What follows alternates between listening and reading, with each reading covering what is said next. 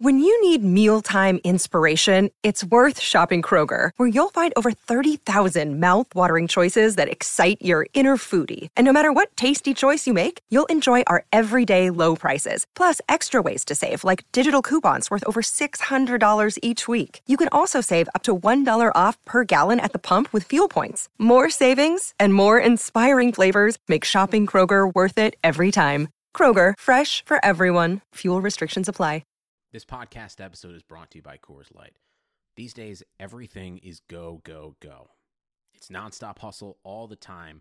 Work, friends, family, expect you to be on 24/7. Well, sometimes you just need to reach for a Coors Light because it's made to chill. Coors Light is cold lagered, cold filtered, and cold packaged. It's as crisp and refreshing as the Colorado Rockies. It is literally made to chill. Coors Light is the one I choose when I need to unwind. So when you want to hit reset, reach for the beer that's made to chill. Get Coors Light in the new look delivered straight to your door with Drizzly or Instacart. Celebrate responsibly. Coors Brewing Company, Golden, Colorado. This is Greg Olson, inviting you to check out my new Blue Wire podcast, TE1, where I interview tight ends throughout the history of the NFL who have helped revolutionize the position. TE1 is presented by the Chevy Silverado. The Silverado is all about grit. It's strong and dependable, exactly like playing tight end. Just like the incredible players we sit down with on the podcast, the Chevy Silverado is in a league of its own. Strong, advanced, and dependable. Download TE1 today, wherever you listen to podcasts.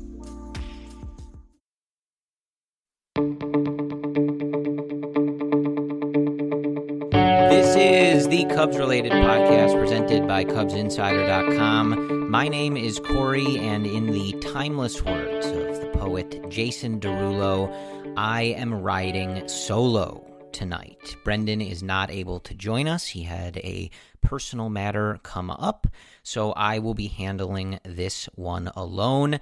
As always, I apologize to the Brendan contingent of this podcast, the loyal Brendan fans and stans alike. You will have to live without ya boy for this episode, but I will do my best. I do not like recording on my own, and I assume you prefer the banter of Brendan and I together, but we adapt and we advance. That is the motto of this podcast, and I guess really life at the moment. We are here on Sunday, September 20th. It is about 11:30 p.m. in Chicago, and the Cubs lose a series to the Minnesota Twins. They drop the second and third games of this series, and I can probably sum up this entire series very easily for you, and if you weren't able to watch a lot of it, I can summarize why the Cubs lost 2 of 3 games.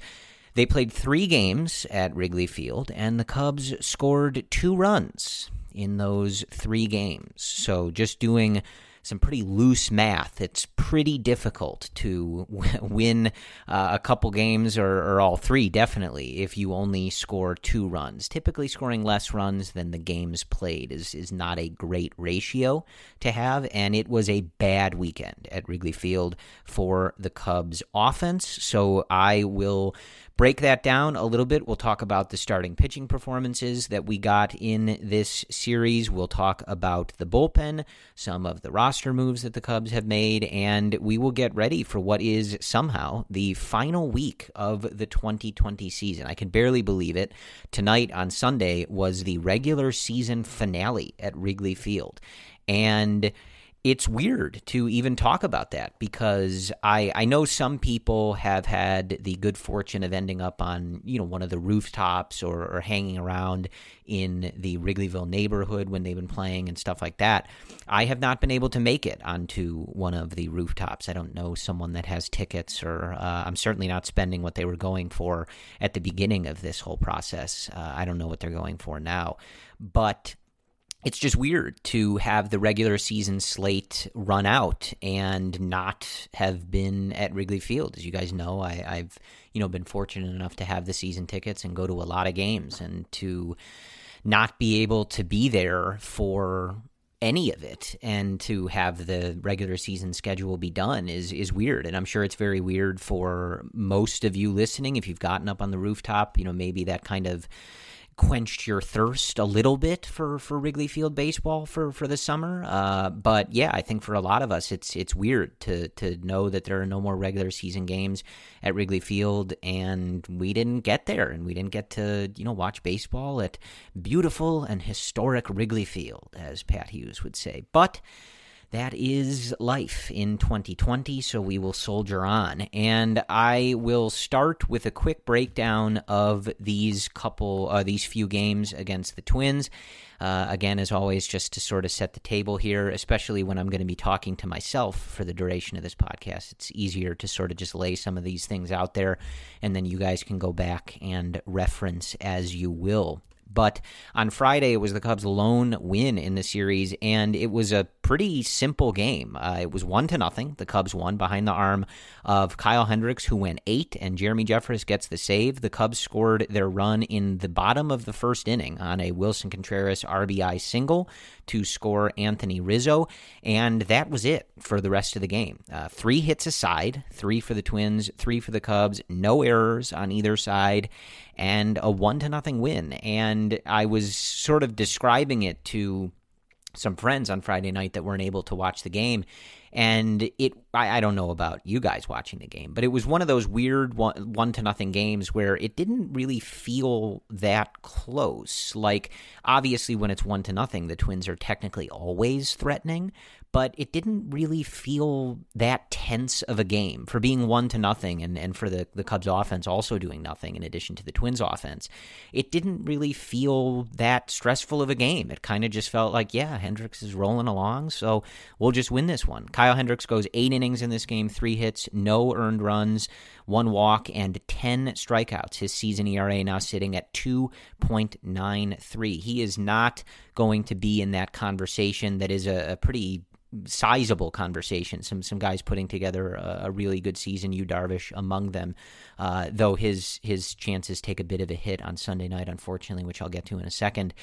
So Kyle Hendricks isn't going to be in that group because some of these guys have an ERA sitting under 2 or around 2, but Hendricks is having a spectacular season, and especially at Wrigley Field, he is as good as anybody in the game when he is on that mound at the friendly confines. He improves to 6-4. Not a lot more can be said about Kyle. He was fantastic on Friday night, especially against this Minnesota Twins lineup. And Jeremy Jeffress came on and got the save. He did walk a couple guys, a little dicey. The command hasn't been there. So, we've been kind of tracking the Craig Kimbrell process, and that, Jeffress has looked a little shakier than he did in the beginning of the year. He still got the job done, so that's what he's done all year, and we give him major props for that. His 8th save of the season, an incredible signing that has been for the Cubs. Jeremy Jeffress has stepped up in a big, big way, and there's a bit of news that I will get to probably right out of the jump when I finish with this regarding Rowan Wick that makes Jeremy Jeffress, having been this good, all that much more important, and Craig Kimbrell progressing the way that he has, all that much more important. So that was the story on Friday night. Again, 1-0. Hendricks over Rich Hill. On Saturday, this was a close one for about 6 innings, and then the Twins broke it open against Alec Mills and the Cubs bullpen.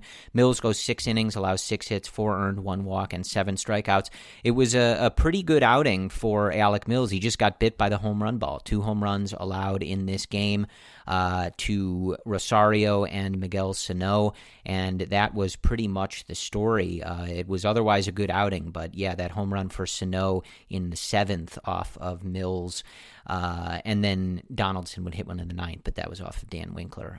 But all told, a pretty good outing for Alec Mills, especially following up a no-hitter, so he still on a nice little roll there, but with the way the offense is going, allowing 4 runs over 6 innings, just not going to do the job, unfortunately. It's just the standard that the Cubs starting rotation is going to be held to, while the offense is performing in such an inconsistent manner, unfortunately. So that is the story there. The Cubs getting their lone run on Saturday on a David Bote double that tied things at 1 in the bottom of the second, but it was all Twins from there. They end up racking up 8 runs in this one.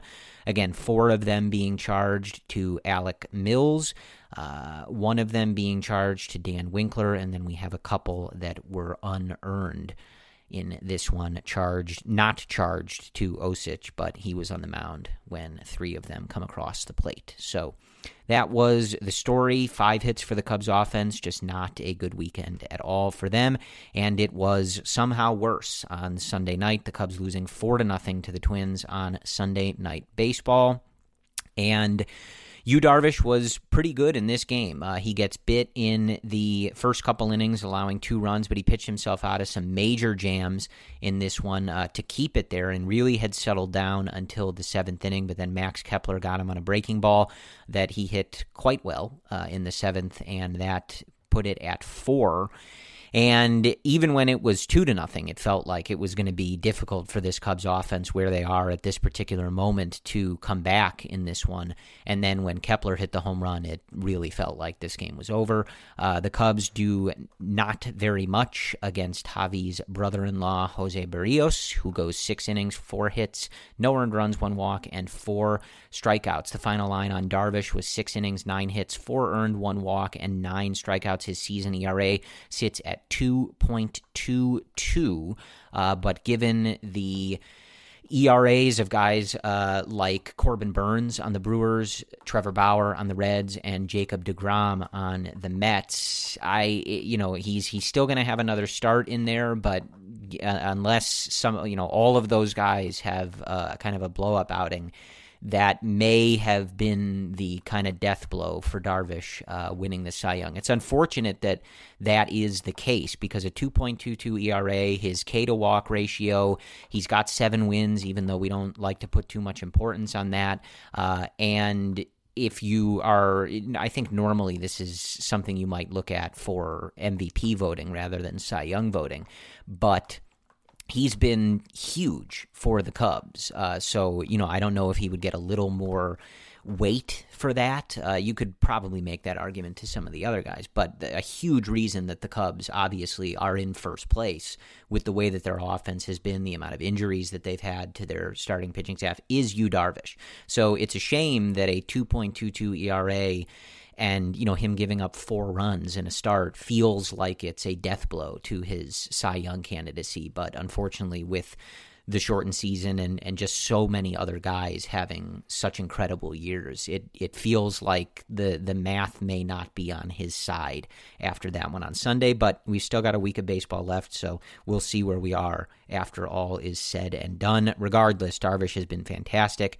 Rebounded after some early stuff, and again, just a good job by Kepler to hit a mistake pitch and put this one out of reach. But the Cubs leave 9 men on base. They are 0 for 6 with runners in scoring position on Sunday night. They muster just 4 hits, those coming from Anthony Rizzo, 1, Chris Bryant, 1, Wilson Contreras, 1, and Jason Kipnis, 1. So other than that, it was a big stinker of a weekend for the Cubs offense.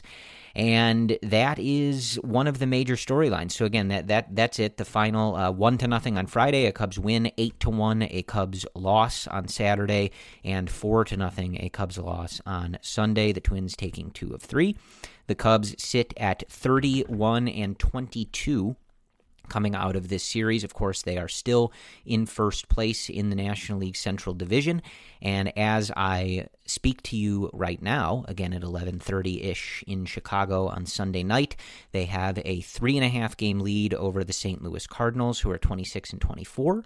They have a 4.5 game lead on both Cincinnati and Milwaukee, who are both 500, Cincinnati at 27-27, Milwaukee at 26-26, and the next team the Cubs face, who will be coming in on a 4-game losing streak, the 15-38 Pittsburgh Pirates. The Cubs Also sitting in a tie now with the Atlanta Braves for that second seed. Again, the top 3 seeds in the National League all going to the division winners. No one, unless there's some sort of insane collapse, and even then I don't even know if it would matter. No one's going to catch the Dodgers, so they'll be the one. And the Braves and Cubs are tied as the division leaders for that second spot. So that is where things stand. If the season ended today, the Cubs would meet the Phillies in a 3-game series to start the playoffs. But, of course, we still have a week left. It is very tight in all of these races, so we'll see what happens over the course of this next week. So the first place I want to go is the bullpen, because I think the news there is pretty important, and unfortunately, it is rather bad news, and that news is that Rowan Wick is likely done for the season with an oblique injury, and David Ross saying it was pretty bad and would it was certainly possible that he was done for the year. And we've seen stuff with the obliques before, and it does take time to heal these things. Obviously, the severity and how, the rehab process goes, you never know. But we've seen these injuries before with guys, and it's very likely that his season is over. So that, I think, is how you have to operate at this point, and that's a blow. I don't think I need to tell you guys that. Rowan has been the anchor of this bullpen for the last 2 seasons, and especially with the way in 2019 the Kimbrel thing obviously didn't work out. And to start 2020, it wasn't working out, and you didn't know that Jeffress was going to step up in the manner that he did. Wick, being as solid and consistent as he has been over these last couple seasons, has been an enormous lift and change and development for this Cubs bullpen. And for Ross and Tommy Hotovy to not have him out there is bad. It's just not good. I mean, there's no way for me to sugarcoat that. Does it negate all the progress that we've made with this bullpen and the success that some of these other guys have had going on the 2020 season, and what we talked about in all these episodes where it felt like the Cubs were putting a group together and they had a good list of names and stuff like that? No, I still think that they'll be able to succeed with this bullpen. They add Andrew Chafin, so we'll see what he's able to bring. But anytime you lose one of your top arms in the bullpen, it's not good, and especially when it's a group like this that is not necessarily super well established in every one of these positions, and you're again, like kind of just sort of piecing it together day by day and hoping you're making that progress. This is a blow. There's no way for me to sugarcoat that. Now, Jose Quintana has been working back to get in this bullpen. Obviously, just with the way that he's had these injuries and the length of time remaining in the season and the playoffs, he's going to be in the bullpen. I think that's pretty definitive at this point. And him being able to come back, I think you're going to have to hope that he's able to have his stuff play up and he's able to bring you that consistency that he has over the years in a bullpen role. And especially with the lack of off days in these playoffs and just how volatile the playoffs and matchups and things like that can be, that could be a real weapon for the Cubs, a lefty reliever that can give you multiple innings and, hopefully is able to, again, have that fastball and that curveball combination play up a little bit coming out of the bullpen is hopefully something that maybe doesn't replace Rowan Wick. I don't know that I'm counting on Q to be a high leverage reliever like Rowan Wick was, but if he can provide another option for David Ross to pitch to lefties, get out of jams, and again, maybe piggyback on some starts or give you multiple innings when you just need to burn some innings, hopefully that's what Q can provide, and that would be a welcome addition. So yeah, bad news on that front. It's just not what you want to hear. It was kind of out of nowhere, really. I didn't even know that we were worried about that, and then that news kind of came over the wire that he's out and maybe out for the year. So that stinks, guys. But again, that's kind of why we've been dialing into the bullpen since day one. They have been really, really good over the last several weeks, and you hope that a lot of these guys can step up now and continue stepping up. Guys like Ryan Tepera, who had a good outing on Sunday night, a clean inning with 2 strikeouts. Jason Adam, a clean inning on Sunday night with 1 strikeout. Chafin made his Cubs debut on Sunday night. He gave up 1 hit and a walk, but didn't surrender any runs, so we'll see what he's able to bring. And you just got to hope that the progress that Craig Kimbrel has made is going to be tested. That was pretty clear even before Rowan Wick got hurt, and it is a definite thing that's going to happen now that Rowan is probably done for the season. So buckle your seatbelts as far as the bullpen is concerned. But again, this is just the nature of the beast, and you have to kind of accept it and do your best to move on from it. Next, I would like to touch on the Kyle Schwarber situation on Sunday night. I don't want to make a big thing of this because I don't think it is a big thing. But basically, and we have not gotten, and we won't get, Kyle Schwarber basically confirmed this in his post-game quotes that I'll read, but David Ross said, I want to keep it in-house. But basically what happened was Kyle Schwarber was removed in the middle of Sunday night's game. He's not hurt. The broadcast crew asked David Ross point blank if he was hurt, and David Ross just said he's fine.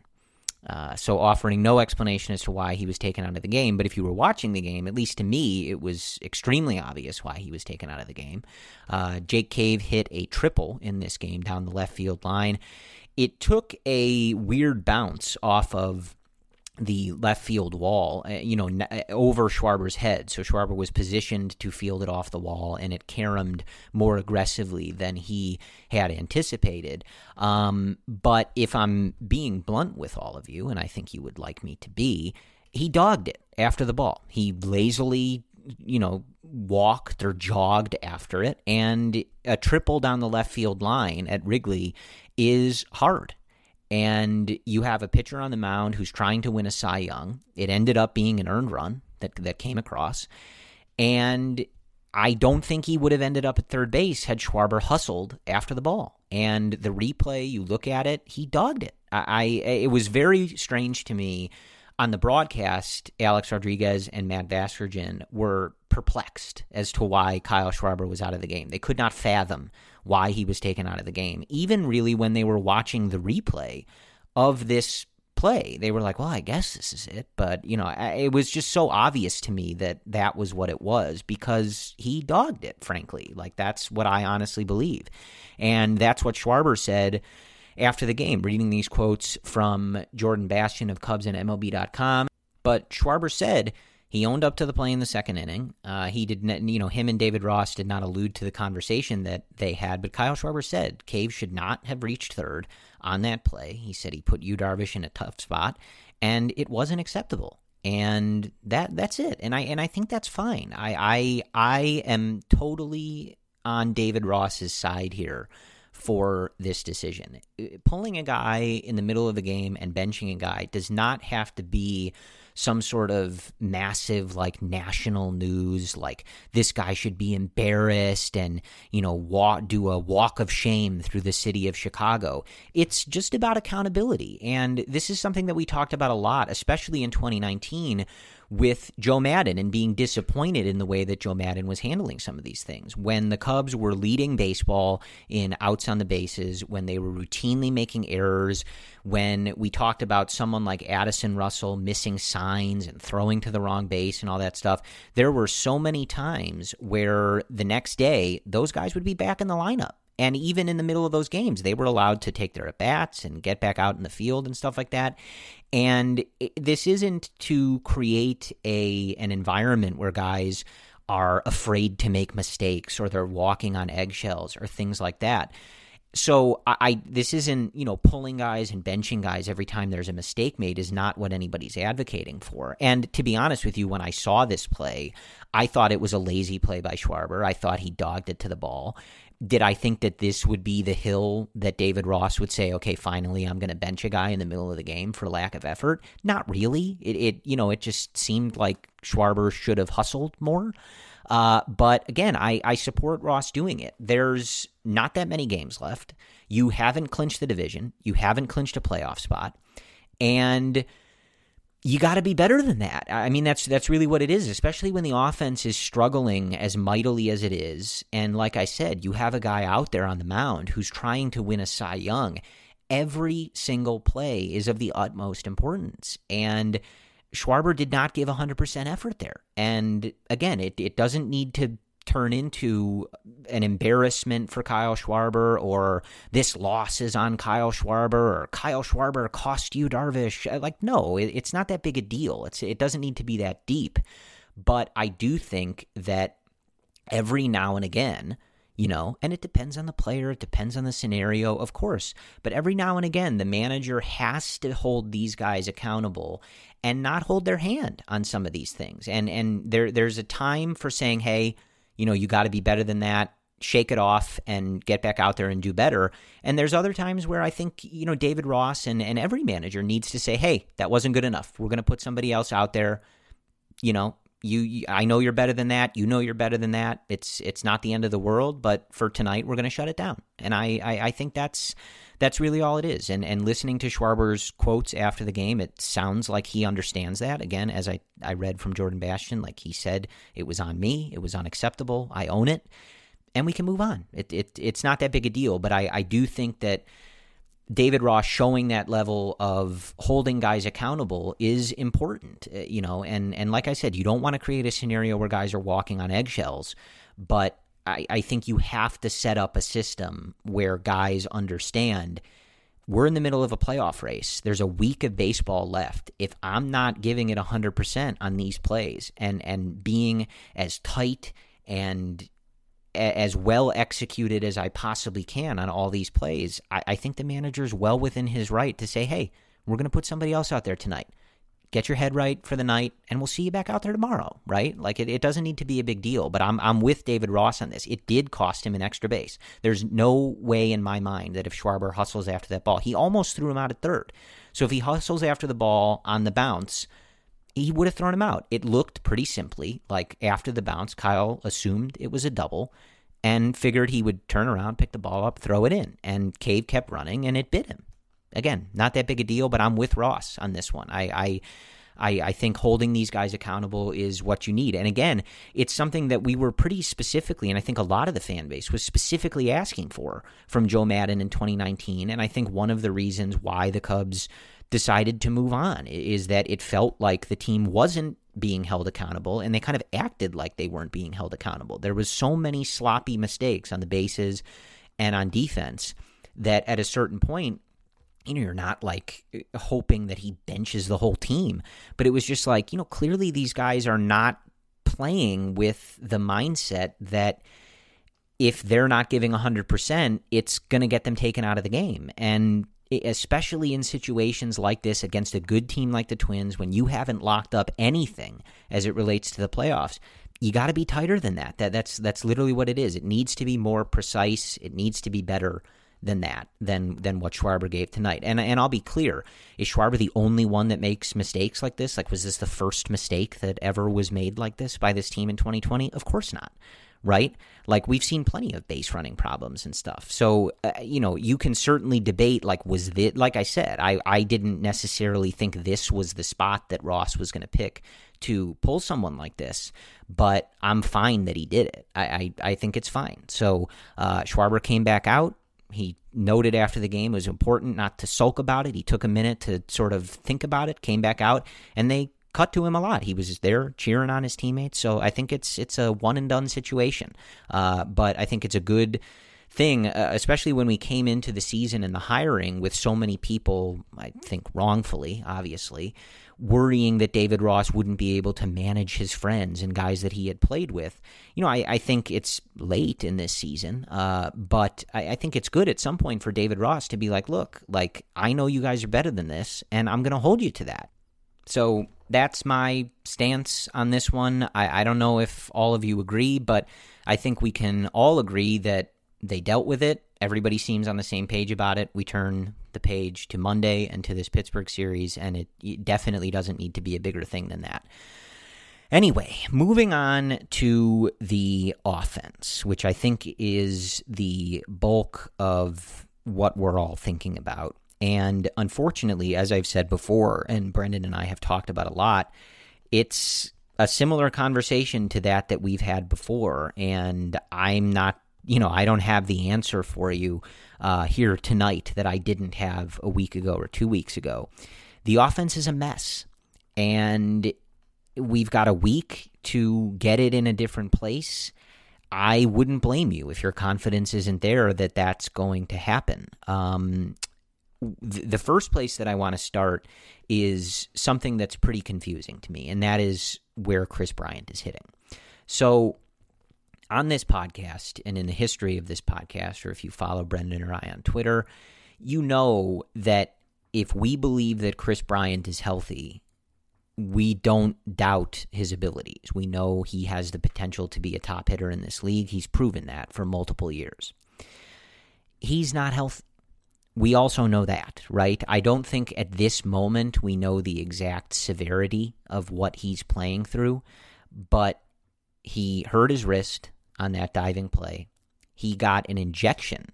He hurt it so bad when he was in South Bend, and then was down there for a little bit trying to rehab it, and he came back. So they don't really talk about the state of things, right, anymore as it relates to that, but I think you're being a bit naive if you think that he's not playing through something. And you can certainly, and I would listen to you, you can certainly debate the merit of him or the team, right, whoever's ultimate decision this is, to downplay the injury or, kind of act like he's not playing through something. But it's pretty obvious that his wrist is not right. The power is not there. His swing path, his mechanics just look off at times, right? He's missing on pitches that he should be killing, and it just doesn't look right. And it's frustrating to me that they keep doing this, and we've talked about this so many times. I mean, I can't even fathom how many times you guys have listened to Brendan and I complain about the Cubs playing somebody when they are clearly playing through an injury that is affecting their performance, but the Cubs just ride it anyway. The most notorious example that we always bring up is the Ben Zobrist one, where his numbers plummeted after he, I believe that was also a wrist injury. Like the day that happened, the numbers plummeted to just abysmal levels, right? And this was Ben Zobrist, who was one of the most consistent players year to year in baseball. And all of a sudden, like the day after he hurt his wrist, all of a sudden these numbers are terrible. And remember, he went on the radio and told people that when he swung from a particular side of the plate, he still kind of felt in pain. But they were still putting him in the lineup every day and acting like it was just something that was going to get worked through. And it does not make sense to me. So I don't know the severity of what Bryant is dealing with, but it just seems so obvious. And we don't have to get into this whole conversation because we've said this before. Like, I do think it's fair. I do think it's fair if you want to point out that these injuries have happened to KB. They do affect his performance, and he has not been the hitter that he was in those first few years of his career because of those injuries and because of the way that those have affected his performance. As I always say, if you're going to come at me that he's soft or anything like that, I don't want to hear it. And I don't agree with you. And I, for the life of me, don't understand why the people who talk like that seem to kind of hate the players. Like Kris Bryant has accomplished a lot for this team, right? So the idea that people just like to rag on these players, just like trash them, right? You calling someone soft is an attack on him as a person, right? And for someone that has done so much for this organization and been an upstanding citizen while he's been doing it, it just doesn't make sense to me. But I can't stop you from doing it, but don't bring it to me. That's all I'm telling you. But we can have an honest conversation about that he is clearly not the same hitter that he once was and can be when he's dealing with these injuries. And it seems that some of these injuries perhaps affect him more than other guys. Is that accurate why that is? I don't know, but you can look at the numbers, right? Like, it's obvious that they affect him. So the main point that I'm getting to here is exactly the same conversation we had with Javi. Now, with Javi, we don't think he's injured or dealing with anything. He's just not having a good season. And coming out of Sunday night, he's barely OPSing better than Kris Bryant is. I think his WRC plus is lower, though. So, it sort of depends. Oh, no. Yes, it is a little lower. So, it depends. They're both having bad seasons. You can take your pick which one you want to decide is having the worst season. They're pretty close, though. So we don't know why that is, but we do know, again, similarly, it doesn't look right. He doesn't look like the player we've seen for the last few years, and certainly not the player that his ceiling is, right? And it's the same conversation with Bryant. Now, with Bryant, we believe it's due to those injuries. I mean, typically when a guy gets an injection in the middle of a season, like a few weeks later, I think it's still safe to say that it's probably the wrist injury. But regardless of what the underlying reason is, with Javi, we talked about them taking the in-game video away, which disrupts his routine, the lack of fans, which he obviously feeds off of, everything. Whatever the reason is, either way, you're looking at two guys who just don't look like themselves, and the overall numbers reflect that. Neither of them are producing on the level that they need to. So what I'm asking you, loyal listeners of the Cubs-related podcast, and very loyal if you're at the 30-minute mark of me doing this by myself, so cheers and thank you for that. But if they moved Javi down, he hit 7th on Sunday night. Why on earth is Kris Bryant still hitting in the top 3 of this lineup? I don't get it at all. And he had been hitting 2 up until Sunday night when he moved down to 3. It just doesn't make sense to me. And I know that we've tried to reason this out, and one of the things that Brendan and I think a lot of other people kind of landed on was David Ross is putting out the lineup as he envisions it needing to be for this team to ultimately be as successful as it can be, right? And in general, in a vacuum, I agree with that logic, right? This team at its best has Brizzo, Baez in the top 4 of this lineup. That's what I believe. That's what we've seen for years with this team. When they are at their best, this offense, those guys are near the top of the overall production on offense, and they're near the top of this lineup.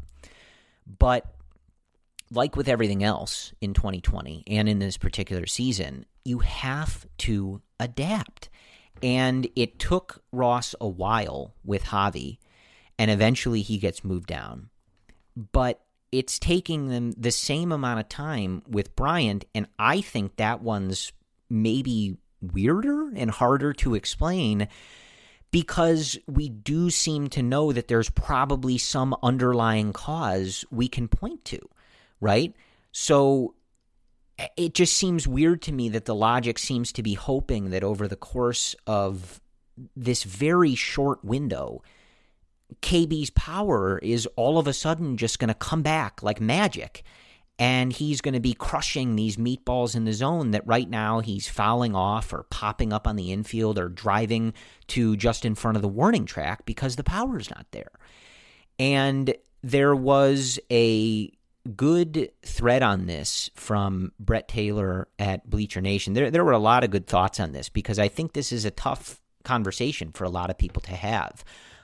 Because like with anything else, I do want to reiterate, we're talking about 2020 and what the best thing the Cubs can be doing for this season. I think that it shouldn't be necessary for me to reiterate like the caveat that we don't have to take everything that happens in this season and extrapolate it to like guys' whole careers. We don't even have to extrapolate it into what we think about 2021, right? Because at the end of the day, at max, it's going to be a 60-game sample for these guys. So I don't think you're going to put more weight on a 60-game sample than, say, what these guys just did in 2019, right? you're going to have to decide how to weigh that. But we've heard from a lot of executives, a lot of players, like some of this stuff is just weird. There was a good example on the Sunday Night Baseball game. Like they were talking about Baez's struggles.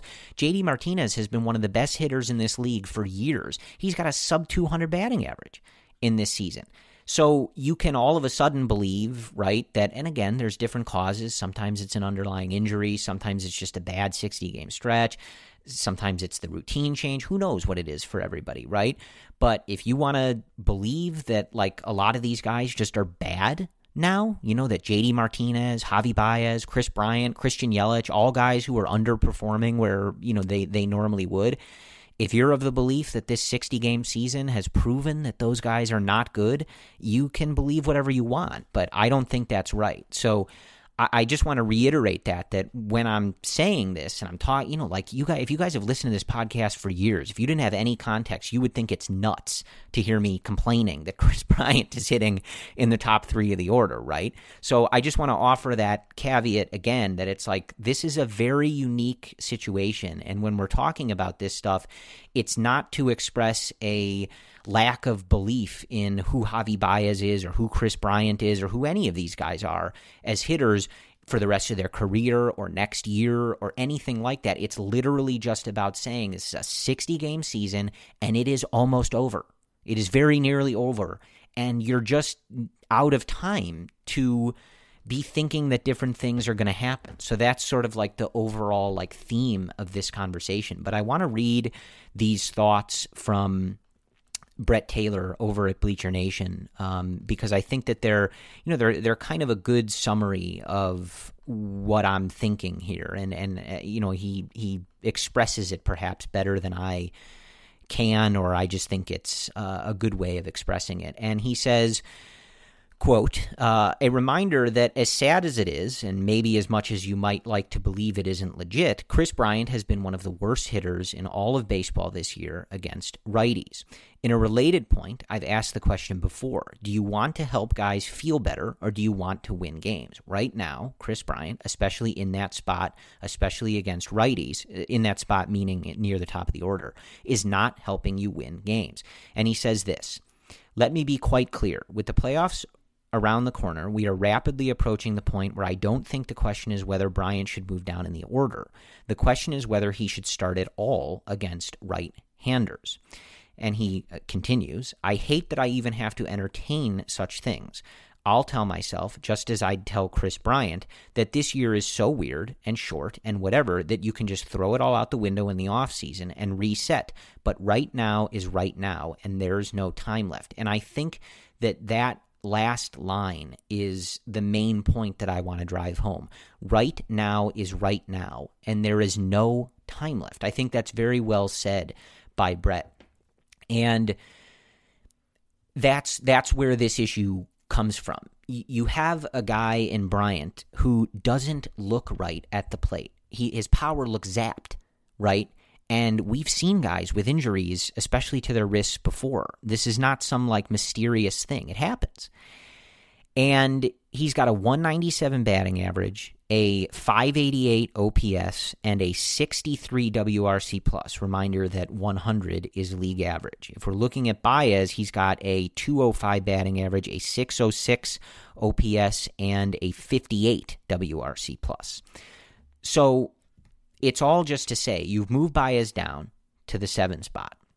And both of them are playing really good defense. Chris Bryant has been playing really good defense in this season. And Chris Bryant's going to take some walks. So I think especially against lefties, I don't think you have to remove him from the lineup. But the idea that something is just going to change in these last, what are the Cubs, 31 and 22. So the last 7 games is crazy to me. It's just crazy. And I think the attitude that you have to have right now is Ian Happ is hitting. He's hit through these 53 games. Okay, we can keep him at the top. Jason Hayward is hitting. He's hit through these 53 games. We can keep him at the top.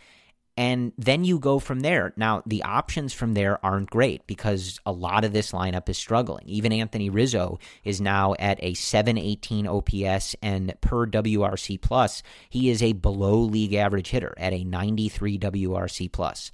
Wilson Contreras is at 108, and Kyle Schwarber is at 89. So again, it's not like too many of these guys are ripping the cover off the ball.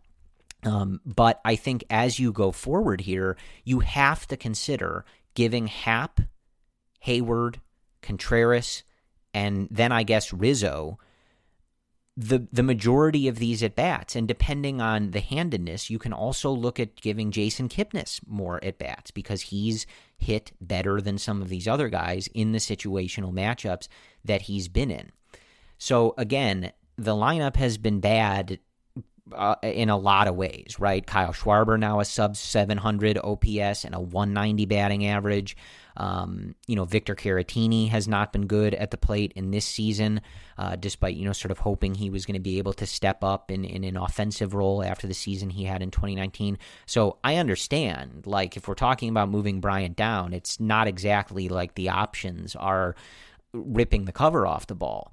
But with 7 games left and heading into the playoffs, I think you have to prioritize the guys who are actually producing, even if they're not producing at the levels that you want. Because I think in general, Anthony Rizzo looks fine. The production isn't where you want it to be, but with KB and Javi, especially through particular stretches, like they just don't look good at all, and the numbers are bearing that out, right? If you look at someone like Schwarber and Rizzo, Schwarber's had a very up and down season. It's been all over the place, kind of like it normally is for him. So it's been disappointing that it has not been more like that 2019 second half, but you look at both of those guys and, you give them a couple of balls hit really well in the shift or something like that. And, maybe the numbers look a little better, et cetera, right?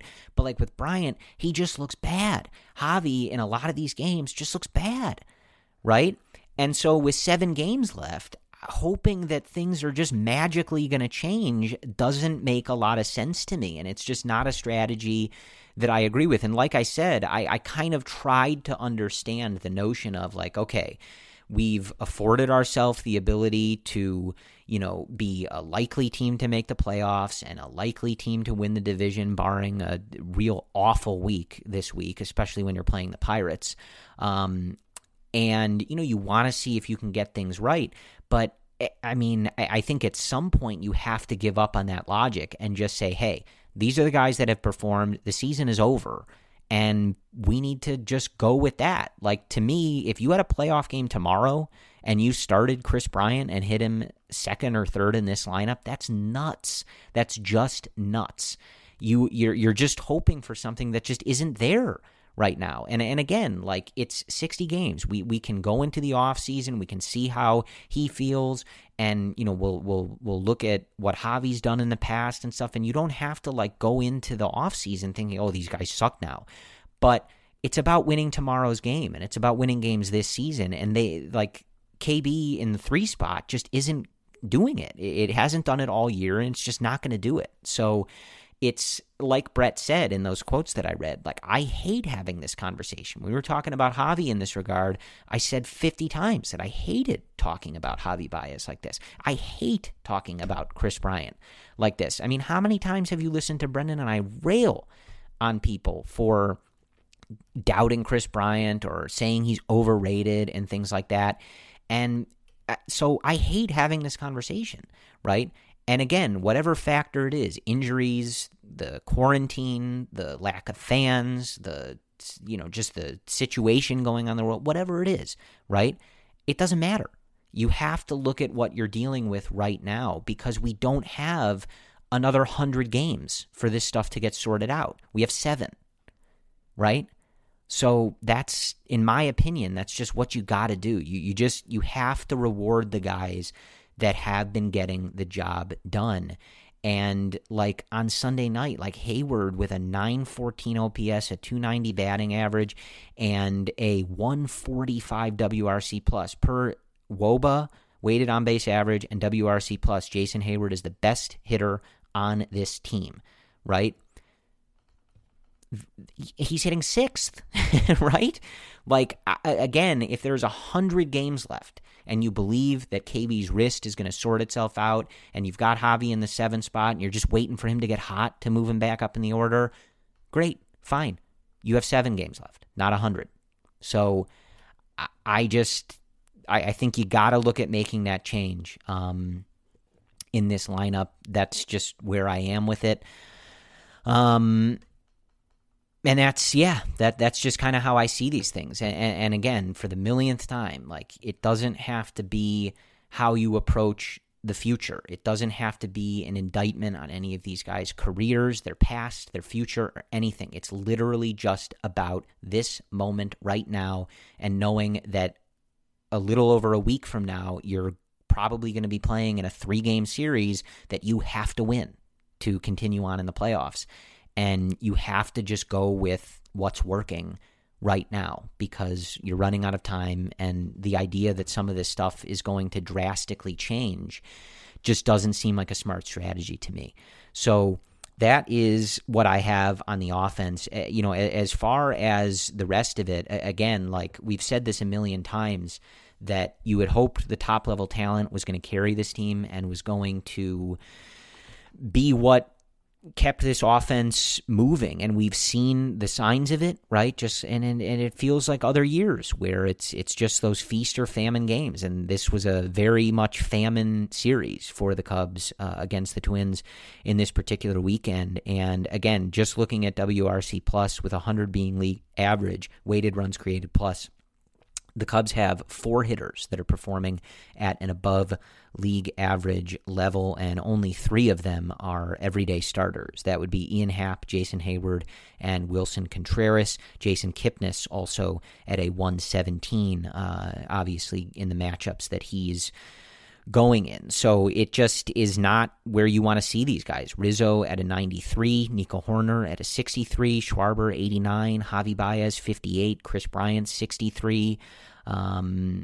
It's not what you want. I mean, there's no way to, similar to, you know, what I said about the Wick injury, I can't sugarcoat this. The offense has been abysmal in a lot of ways. But that's sort of why I think the lineup structuring, normally, as we've said a lot, like how you structure the order is sometimes a negligible difference, right? But when you've got some guys that are just like clearly like in the cellar here, right, and other guys that aren't, I think you just don't have a choice. You have to ride the guys that are working. And we know that these guys can snap out of it. We know that Anthony Rizzo and Schwarber and Contreras and these guys can carry you, and they can get super hot and they can perform at huge levels on offense. It just hasn't happened through these 53 games. And I don't know, guys. I really don't. You know, we'll get into what this offense looks like and what the future should hold for them just as a group, you know, once the offseason comes around and it's time to look into that stuff. But for the moment, again, it's about getting the best out of what you can right now. And unfortunately, it's going to put a lot of pressure on this pitching staff. And that's just how it is. And the starters, for the most part, have really stepped up. And this wasn't as good of a series as we had seen, you know, looking at some of those more recent series and really just a lot of the season. But you got 8 shutout innings with 10 strikeouts from Hendricks on Friday. You got 6 innings of 4-run ball with 7 strikeouts from Mills on Saturday. And you got 6 innings with 4 runs and 9 strikeouts from Darvish. Now, 4 runs each in those last couple games from those guys is not what you want to see. But this is, you know, probably the Saturday and Sunday. I mean, this is one of the weaker performances overall that we've seen from this rotation in a good bit. And that's, like, you should still be competitive in those games. When your starters they go 6 innings, they strike out a bunch of guys, and they only give up 4 runs, right? It's not where you want, and it's not the standard that this rotation has set, really, for the majority of this season. But for both of these games on Saturday and Sunday to feel like it was 50-0 because of the way this offense is, that's a lot of pressure on these guys. It's a lot of pressure on this rotation to be almost perfect. So it's just not what you want. And again, like, we've looked at how this bullpen has been over the last several weeks, and, they've been one of the better units in baseball collectively in terms of limiting runs and the job that they've done, certainly far better than they were in the beginning of the year. So it feels like, especially with the developments that the bullpen has made, and hopefully getting Q back, and you can see how they can overcome the loss of Rowan Wick, as it has felt for many weeks, and as it has felt really for years. Things are going to hinge on whether this offense gets hot at the right time, and I understand if you're not particularly confident in that after watching them this weekend and a lot of the way that the 2020 season has looked. So I wish I had a better answer for you, but that's really where it's going to hinge. If you want some level of confidence, right, it's that we just know some of these guys are better than this. I think, again, like I've offered a lot of thoughts on Bryant. I don't think that his wrist is magically going to get better in 7 days. But, someone like Rizzo, is better than a 718 OPS. Right. So I think that over this last week, and especially in the playoffs, it's reasonable to hope that he gets hot and performs like he has for several years as one of the better hitters in baseball. Right. We know that Schwarber can get hot. We know Contreras, who's been pretty good, acceptable, I guess, on the whole in the 2020 season. We know he can be better than that, and he can get hot, and he can have a monster of a weekend. We know that for Javi too, and for a good handful of these guys. So it's not as though the Cubs are struggling on offense in a sense where it's completely unrealistic to think that they can be better at all, right? Because they can. It's there. It's just it's a short season, and you just sort of have to hope that catches fire at the right time. So that's unfortunately just where that is. So that's my thoughts on that. I know it's not the most inspiring conversation, but I just did not. You guys know this. I did not expect how poor some of the offensive performance has been from this team. And I think that can either be a source of pessimism for you, just because it hasn't happened through these 53 games, and maybe you don't expect it to happen over these last 7 or in the playoffs, or it can be a source of optimism because, again, Rizzo just isn't a 700 OPS guy, right? And so you just hope that even if it's only at the right time, some of these guys are just going to get hot and get the job done. But there's a lot of pressure on this pitching staff right now to be as close to perfect as they can, because as I said, a 4-run deficit or more than that feels really heavy at this point, and you really wish that it didn't. So that's pretty much what I have for you guys. I'm going to look at the probables for this upcoming series in Pittsburgh, and we got 2 series left, folks, so this is it. On Monday, it will be John Lester, who is a left-hander, as you guys know, and Brubaker for the Pirates, J.T. Brubaker, who is a righty. He is 1-2 with a 4.79 ERA on the season. That'll be at 6:05 Central Time on Monday, September 21st. The Cubs have a TBD for Tuesday. It'll be Brault, a lefty for the Pirates, at 6:05 Central. He is 1-3 with a 4.04 ERA on the season. On Wednesday, it'll be Kyle Hendricks, who is a righty, as you guys know, against Williams for the Pirates. Trevor Williams, who is a right-hander. He has a 6.70 ERA on the season and is 1-8. Again, those first 3 games all at 6:05 Central Time. And on Thursday, September 24th, it is a 12:35 Central Time start. So we get a day game in there, which is nice every now and again.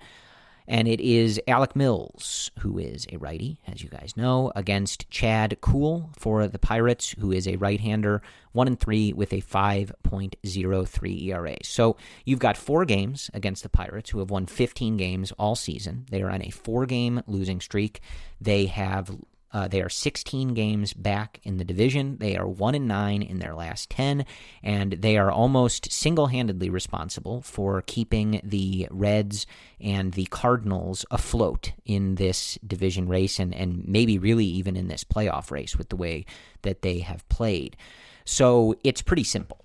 You have the White Sox next weekend as the last series of the year, and you had better do your work so that those games don't matter. I don't know the position that the White Sox are going to be in. They've already locked up a playoff spot, but they're still trying to lock up their division. And obviously seeding is important, especially if a team like the New York Yankees is not going to win their division. The seeding is going to be important to the White Sox. But all I'm saying is with that series with the White Sox, I don't know where the White Sox are going to be, if they're going to be setting up their rotation, if they're going to be focused on something other than the Cubs. But either way, you should really try to avoid that series mattering because the White Sox have been one of the best teams in the league so far this year. So it's all just to say the Pirates have been terrible. They've been absolutely terrible. They're playing terrible, and if you can't get it done against them, you're going to deserve whatever happens, right? The Cubs are in a really good spot, obviously, to make the playoffs. They're in a good spot to win the division. They're 3.5 games up with only 7 to play. So, and again, I'm not, the Cardinals have only played 50 games. So I don't know how many they're going to end up playing or what their whole deal is because I just don't care about them, I guess. But either way, the Cubs have 7 games left. They have a 3.5 game lead, and you're playing quite literally one of the worst teams in the league who's just playing at a god-awful level. If you can't win the division with a 3.5 game lead and 7 games left with 4 of them being against the Pittsburgh Pirates, you're not going to deserve it. That's the plain and simple truth. So that is what I'm looking for in this series. The Cubs need to take care of business, plain and simple. We've gone through this in multiple of the last 2 seasons where the Cubs had a job to do in September and they didn't do it to varying degrees, right? 2019 is just a complete failure and a collapse. The 2018 team wins 95 games, but the Brewers are a game better, but they lose game 163 and then the wild card. So either way, both of those seasons just end in a complete mess. So they got to buck that trend. They have to show up. The slate is laid out for them to do that, and they need to take care of business. It's that simple. You're going in and you have the opportunity to take care of business against a terrible baseball team. And if you can't do it, they're going to deserve whatever their fate is. So that's how I feel, and I think that's how all of us should feel. This is put up or shut up time for this team.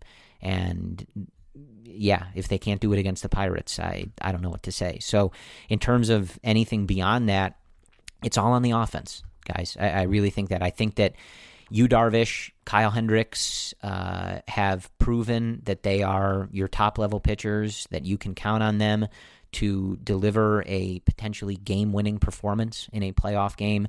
You feel confident that those 2 guys can match up with anybody that you're going to face in these playoffs. I think John Lester has looked really good in these last couple starts, some nice bounce-back outings for him, and I will trust someone other than playoff John Lester over my dead body, as I always say. And Alec Mills has shown you everything that he can, right? And so I think that even though, especially Lester and Mills, obviously, they've had their bumps in the road for sure. But that rotation through these 53 games in this shortened season, they've given you their all, and they've shown you that they can get the job done and that they can be a rotation that can keep you in games and that can be the starting rotation on a winning team, right? This bullpen has made major strides in terms of their effectiveness, in terms of giving you some guys you can trust in high leverage innings, and overall just giving you confidence. I don't think any of us feel the same way, or at least you shouldn't, than we did in those first few weeks. I think in those first few weeks, if the starters' pitch count was at 80 and 4 innings or something like that, we were all thinking, okay, we're going to have to trust the bullpen for 3 or 4 innings here. So hopefully the offense scores 100 runs, right? And I think we're in a different place than that. I think now we all feel fairly confident in this bullpen, or at the very least, we're not looking at the bullpen to blow the game, right? The Wick loss is a blow, and it's something they're going to have to overcome. Hopefully Q can provide a little bit of relief in that regard. But overall, especially the role that Jeremy Jeffress has played, the role that someone like Tepera and Jason Adam, and the strides that Craig Kimbrell has made coming back from a terrible start to this season, the bullpen, I think, is in a good place, and I think is trustworthy, and it is something that we can feel confident in, that they can get us through, these playoffs. It's all on the offense. That's honestly how I feel. It is all going to hinge on whether this offense can show up and whether some of these guys can get hot or get to, more, even some of them just a league average level, let alone their career norms or their ceilings, right? And that's what it's going to hinge on, because I think, this weekend is a particularly strong example of what your biggest fear is for this team going into the playoffs. Again, 4 runs over 6 innings from your starter on Saturday and Sunday is not what you want, but my point is that it shouldn't feel like a death blow, and it felt like a death blow. And they end up giving up more on Saturday, obviously. But when you feel like 2, 3, 4 runs is too much from the pitching staff, it's just not a good place to be. So that's what I'm looking for. You have to take care of business against the Pittsburgh Pirates, and we have to get this offense in a better place than they have been. How confident am I in that's going to happen over the last 7 games and in the playoffs when it hasn't happened in the first 53? I don't know. I really don't know. But the potential's there, as it always has been, So, just ask me how I feel on a given day, because it sort of just changes every day. But that's where we're at, and I think that's the crux of the matter. So we've got 7 games to get this team in the place where we want it to be by the time the playoffs roll around, and we will be here to break it down for you every step of the way. So we will talk to you again on Thursday evening after the Cubs and Pirates wrap up a 4-game series, and then on that episode, we will get you ready for the last series of the regular season against the Chicago White Sox at Guaranteed Rate. I think it's Park, but it might be Field. I don't know. Don't quote me on this. Anyway, that's what I've got. As always, thank you guys for listening to the Cubs-related podcast, participating with Brendan and I on social media, and for bearing with us. Something came up in Brendan's real life that he had to attend to, and it's, I'm not looking for any sympathy here, but it's not exactly easy talking to myself for over an hour. Brendan's going to kill me that I went this long, especially after a series loss and only talking to myself. But anyway, we do appreciate you guys, sort of bearing with us when we're not able to be as well-oiled of a machine as we'd like to be. I think we're obviously very consistent in our schedule. We don't miss episodes, but it's not our choice to have one of us doing this by ourselves. But we appreciate you guys being understanding and a loyal audience in that regard. So let's take care of business in Pittsburgh, folks. We're all on the same page. 1 week left. Time to put on your Cubs blues and give, as Yu Darvish tweets, and the Google Translate of his Japanese tweets tell us, he always thanks us for the power. So there's a week left. There's 7 games left. Send all of your power to this team, and maybe in particular the offense, because this is it. We can't be there in person, but this is the last stretch to support the boys in the regular season and hopefully get them into the playoffs and with that National League Central championship crown. So again, thank you guys for listening. Thank you guys for indulging me by myself here, and thank you for supporting the Cubs-related podcast. And as always, we end by saying, go Cubs. Sugar Ray Leonard, Roberto Duran, Marvelous Marvin Hagler, and Thomas Hearns.